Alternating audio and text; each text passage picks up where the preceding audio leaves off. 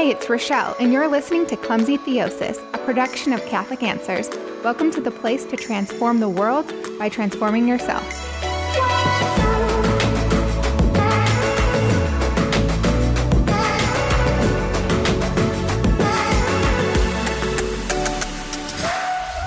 Hey, so let me tell you guys a little embarrassing story about this one time when I thought that I had made a groundbreaking theological discovery. All right, so have you ever noticed that the Gospel of John starts exactly the same way as the first chapter of Genesis, right? They both begin with the words, "in the beginning." Well, I have no shame in my game, and so I'm going to tell you that I was in my 20s when I realized this. I had recently come back to the faith, and I was getting acquainted with my Bible, so maybe that gives me some sort of pass. I don't know. But when I made this discovery, I was like, whoa, wait, what? The opening 3 words of each book are the same. Are you kidding me? I wonder if John knows. No, I'm joking. I didn't take it that far, but I was astonished. But then after I had that, little moment, I had this other epiphany. So in John's gospel, the opening, he says, "In the beginning was the Word, and the Word was with God, and the Word was God. He was in the beginning with God. All things were made through him, and without him was not anything made that was made." And then I had this light bulb, and it was bing, and I was like, oh my gosh. So John is saying that the Word was God. So it was like a person. And oh yeah, Jesus is referred to as the Word of God sometimes. And the creation stories in Genesis tell us that everything came into existence by God's Word, right? He spoke everything into existence. And I'm like, oh my gosh, it was Jesus. Jesus was the Word that brought creation into existence. Does anybody else know this? Oh my goodness, I couldn't wait to tell the leader of my Bible study, who is now a very close friend of mine. And he reminds me of the story every now and then, just to remind me of my beginning roots. But yeah, so I remember telling him of this discovery, and I was super excited. And I remember him staring at me because, we weren't that close at this time. And so being polite, he just stared at me like he didn't know what to say. But he had this expression on his face, and I interpreted it as, would you like a cookie? And I realized oh, I guess this isn't anything new. Oh my gosh, I was crushed and a little embarrassed. But I think we all have these moments, or at least I hope that we do. I hope I'm not the only one who has these moments. But I say this because I wanted to point out that John purposefully mimicked Genesis 1 in the beginning of his gospel because he wanted to illustrate that the universe, initially created by God's Word, was now being renewed by the Word made flesh, Jesus. Like St. Paul says in his second letter to the Corinthians, if anyone is in Christ, he is a new creation. So John is saying the coming of Jesus was such a big deal that it's like a new creation, a new beginning. Now, there are fascinating parallels between John's gospel and Genesis 1. And so I say, let's just check them out. So here's a little lightning course on Genesis just to refresh us, right? On Genesis 1. Now, we know that there's 7 days in creation because Genesis 1 tells us on the first day, on the second day, on the third day, right? So on the first day, God creates light. He separates the light and the dark to make day and night. On the second day, he separates the waters. So the waters above and the waters below. And the waters above, he calls the sky. And on the third day, he formed the water that was below into the sea and the dry land, and named the dry land the earth. Also on the third day, he brought about fruit-bearing trees. Now, these first 3 days of creation are the creation of realms, right? But when you have realms, you need something to inhabit it, and God knew that. And so on days 4 through 6, he fills these realms with corresponding inhabitants. So on day 4, we get the sun for the day and the moon and the stars for the night, right? Because on the first day, we get the day and the night. On day 5, we get the fish for the sea and the birds for the sky because day 2, we God separates the waters, and so you get the sky above and, the waters below. And then on day 6, we get the animals for the land as well as man and woman, right? And we're going to inhabit the earth. And then on the 7th day, we know that God rests, and God also blesses and makes holy this 7th day. Now, by his opening line, John is hearkening his readers back to Genesis 1 on purpose. Now, in Genesis, the 7 days are spelled out clear as day. And John doesn't say on day 1, on day 2. What he does is he uses a phrase where he says, on the next day, on the next day. And this is how he delineates the days of creation. And so in John's gospel, on the first day, so if you read the very first part of Genesis, the very first part of John's gospel, particularly verses 4 through 5, we're going to see that the word, Jesus, is declared the light of men, and this light shines in the darkness, and the darkness has not overcome it. That's what John's gospel is going to tell us. And the first day of Genesis, the creation is light and dark. Now, on the second day, which is the second time we hear John say, on the next day, this is in verse 29. And in Genesis, on the second day, we hear about the waters. Okay, now in John's gospel, Jesus is being baptized, and you are baptized in what? In water, right? And so John the Baptist, he says that I baptize with water, but Jesus baptizes with the Holy Spirit. So we see that renewal aspect, right, of John's gospel. Like, yes, there was, John the Baptist was able to baptize with water, but now we have a better baptism. Why? Because Jesus goes into the water and he baptizes the water, so to speak, and then we are baptized with the Holy Spirit because of that. And then on day 3, this is going to be John verse 35. Jesus gets his first disciples. All right, and so what does this have to do with day 3 in Genesis? Because day 3 in Genesis, we get the sea, the land, and the plants that bear fruit. Well, Christ's ministry is starting to bear fruit, right? Because he gets his first disciples. You see that? And then Christ's disciples are going to go out into the world and they're going to bear fruit themselves. Then the next time, John says on the next day, that's going to be verse 43. And Jesus is going to be calling Nathanael and Philip to be his disciples. And again, you're like, what does this have to do with day 4 of Genesis? Because on that day, we get the sun, the moon, and the stars. Well, in Genesis, the sun, the moon, and the stars are said to govern over or to rule over the day and the night. Now, when Jesus calls these 2 disciples, there's a little exchange between Nathanael and Jesus after Nathanael realizes that Jesus is the Messiah. And he says this, he says, you are the Son of God. You are the King of Israel. So Jesus is the Son of God. He's the King, right? And so that means that Jesus is here to rule over or to govern the day and the night, which is basically all of time. That's pretty cool. All right, so the 7th day. You might be like, wait, what happened to day 5 and 6, Rochelle? Well, John doesn't give us the 5th and the 6th day because he doesn't say on the next day again. The next time he mentions a different day is in chapter 2, verse 1, but he doesn't say on the next day. He says on the 3rd day. On the 3rd day from what? The 3rd day from the last day that he mentioned, which was the 4th day. So that makes this the 7th day. And what's happening in chapter 2, verse 1 of John's Gospel? It's the wedding feast at Cana. Now, in Genesis 1, God rests on the 7th day, right? Now, this is to indicate the importance of our Sabbath rest, our worship of God. But John, in his Gospel, we have Jesus at the wedding of Cana turning water into wine at the request of his mother. And there's a couple of interesting things about this. Now, John Bergsma, if you are not aware of him, you just need to Google him. I think he's absolutely phenomenal. He's a biblical scholar and he's also a professor at Franciscan University. And he explains this by looking back on the 6th day.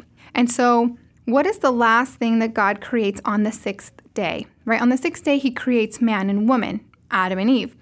Now, we don't get that much detail about it in Genesis 1, but in Genesis 2, we get a little bit more information about the creation of Adam and Eve, right? We hear that Adam was created out of the clay and that he wanted a helpmate. And so God puts him to sleep, removes his rib, and from that rib, he creates Adam. From that rib, he creates Eve. Now, when Adam goes to sleep, it's the 6th day. And when he wakes up, then that's going to be the 7th day. And what does he see? Or who does he see, I should say, when he very first wakes up? Eve. And that's when he exclaims, "This is bone of my bone and flesh of my flesh," right? You all know that, right? Now, in John's Gospel, on the 7th day, at the wedding at Cana, who is the first person mentioned in this story? All right, if you don't know, I'm going to read it to you real quick. So it says, "On the 3rd day, there was a marriage at Cana in Galilee, and the mother of Jesus was there." And Jesus was also invited, right? Jesus is kind of mentioned, just kind of like, oh yeah, Jesus was there too. But who's mentioned first? It's Mary, right?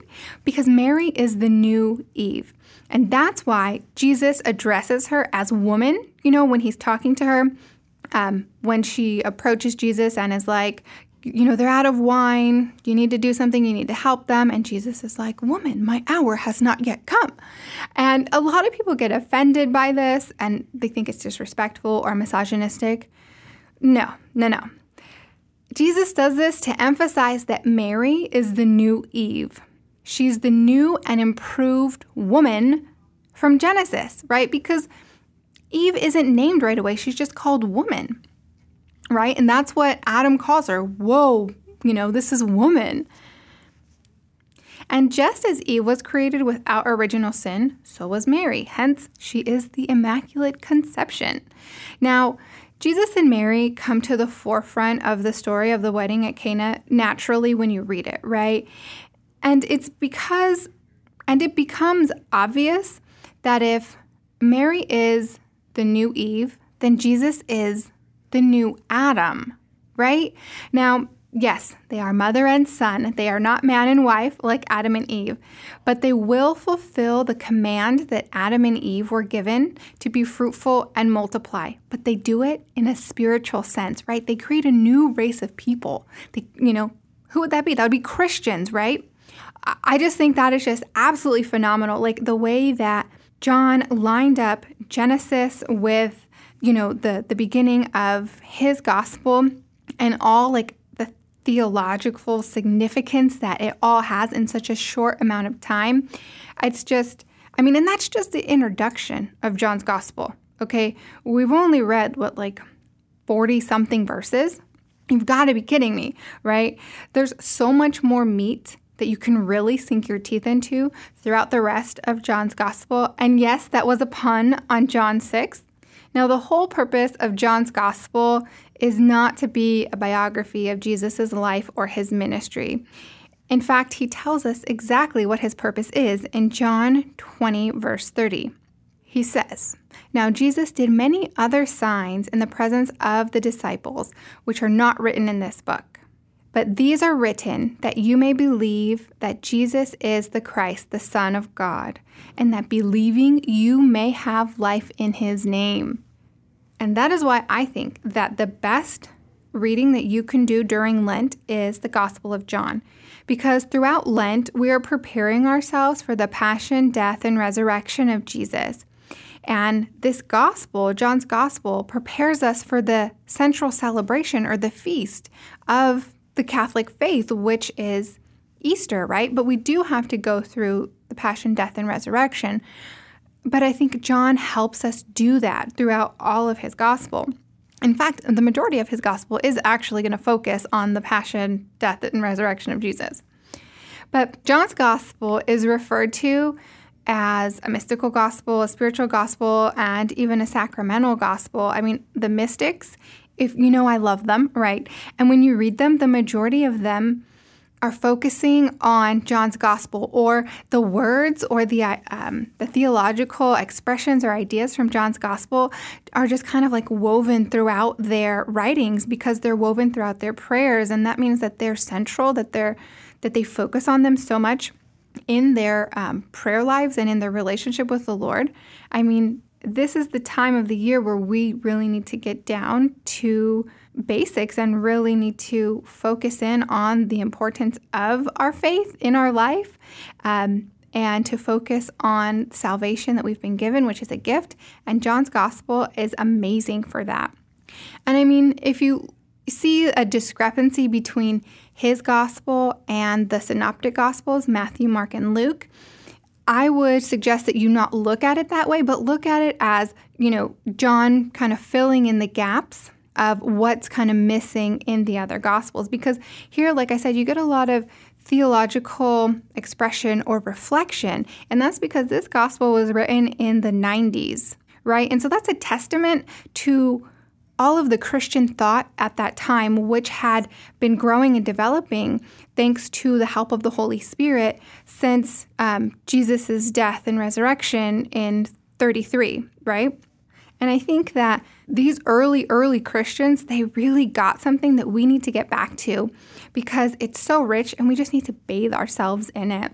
So for this week, I want to encourage you to every day, prayerfully read the first chapter of John's Gospel and reread it.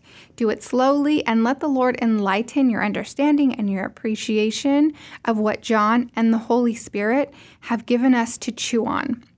And I know that a lot of you are incorporating spiritual reading of scriptures, praying with the scriptures. And this, I think, since Lent is right around the corner, I think we got like a week to go. I think that you should try on John by reading his first chapter for this week. And throughout Lent, maybe you will feel so inclined to continue to read his gospel slowly and thoroughly and just ponder over all of the things that the Lord wants to show you through it. And also at Mass. Now, when the bread and the wine become the body and blood of Jesus, remember that water that Jesus turned into wine at the wedding at Cana, right?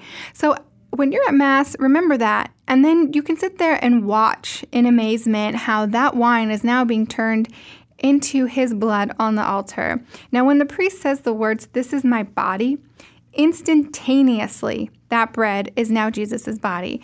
When he says, "This is my blood," instantaneously, that wine becomes the blood of Christ, right? Now, there is a connection between Genesis and the Mass in this regard because the spoken words of the priest, they're not a process of turning the bread and the wine into the body and blood, because if they were a process, then that would mean that they would be changing in time, right? But we know that Jesus is outside of time, and thus in an instant, the real presence is present because the words of the priest in persona Christi accomplished what they intended to do, right? Just like at creation, there was no audible word spoken because God was not incarnate, but he, as the word, accomplished what he intended to do in an instant outside of time. And I think that is just wild. And maybe I just totally geeked out on you too much with that, but I think it's important when you're at Mass during the consecration to realize what a miracle that is and what a miracle creation was, and just let the Lord show you and reveal to you more because you were able to acknowledge that. And that's all I have for you today. Contact me on Instagram. I love to hear from you. I love your messages. Follow me on Instagram at ClumsyTheosis. Also, if you haven't subscribed to the podcast, now's the time to do it. I'm available where all podcasts are found. Pretty sure about that. If I'm not, contact me and let me know. Like I said, on Instagram at ClumsyTheosis. And until next time, everybody, peace out. Thank you for tuning in this week to Clumsy Theosis. Each week, we explore a topic within the Catholic faith to aid listeners like yourself, as well as yours truly, in the advancement and deepening of the spiritual life and the personal ownership of our relationship with the big guy upstairs and his church. As cliche as it sounds, the world needs you. Become who you were created to be with Clumsy Theosis, the place to transform the world by transforming yourself.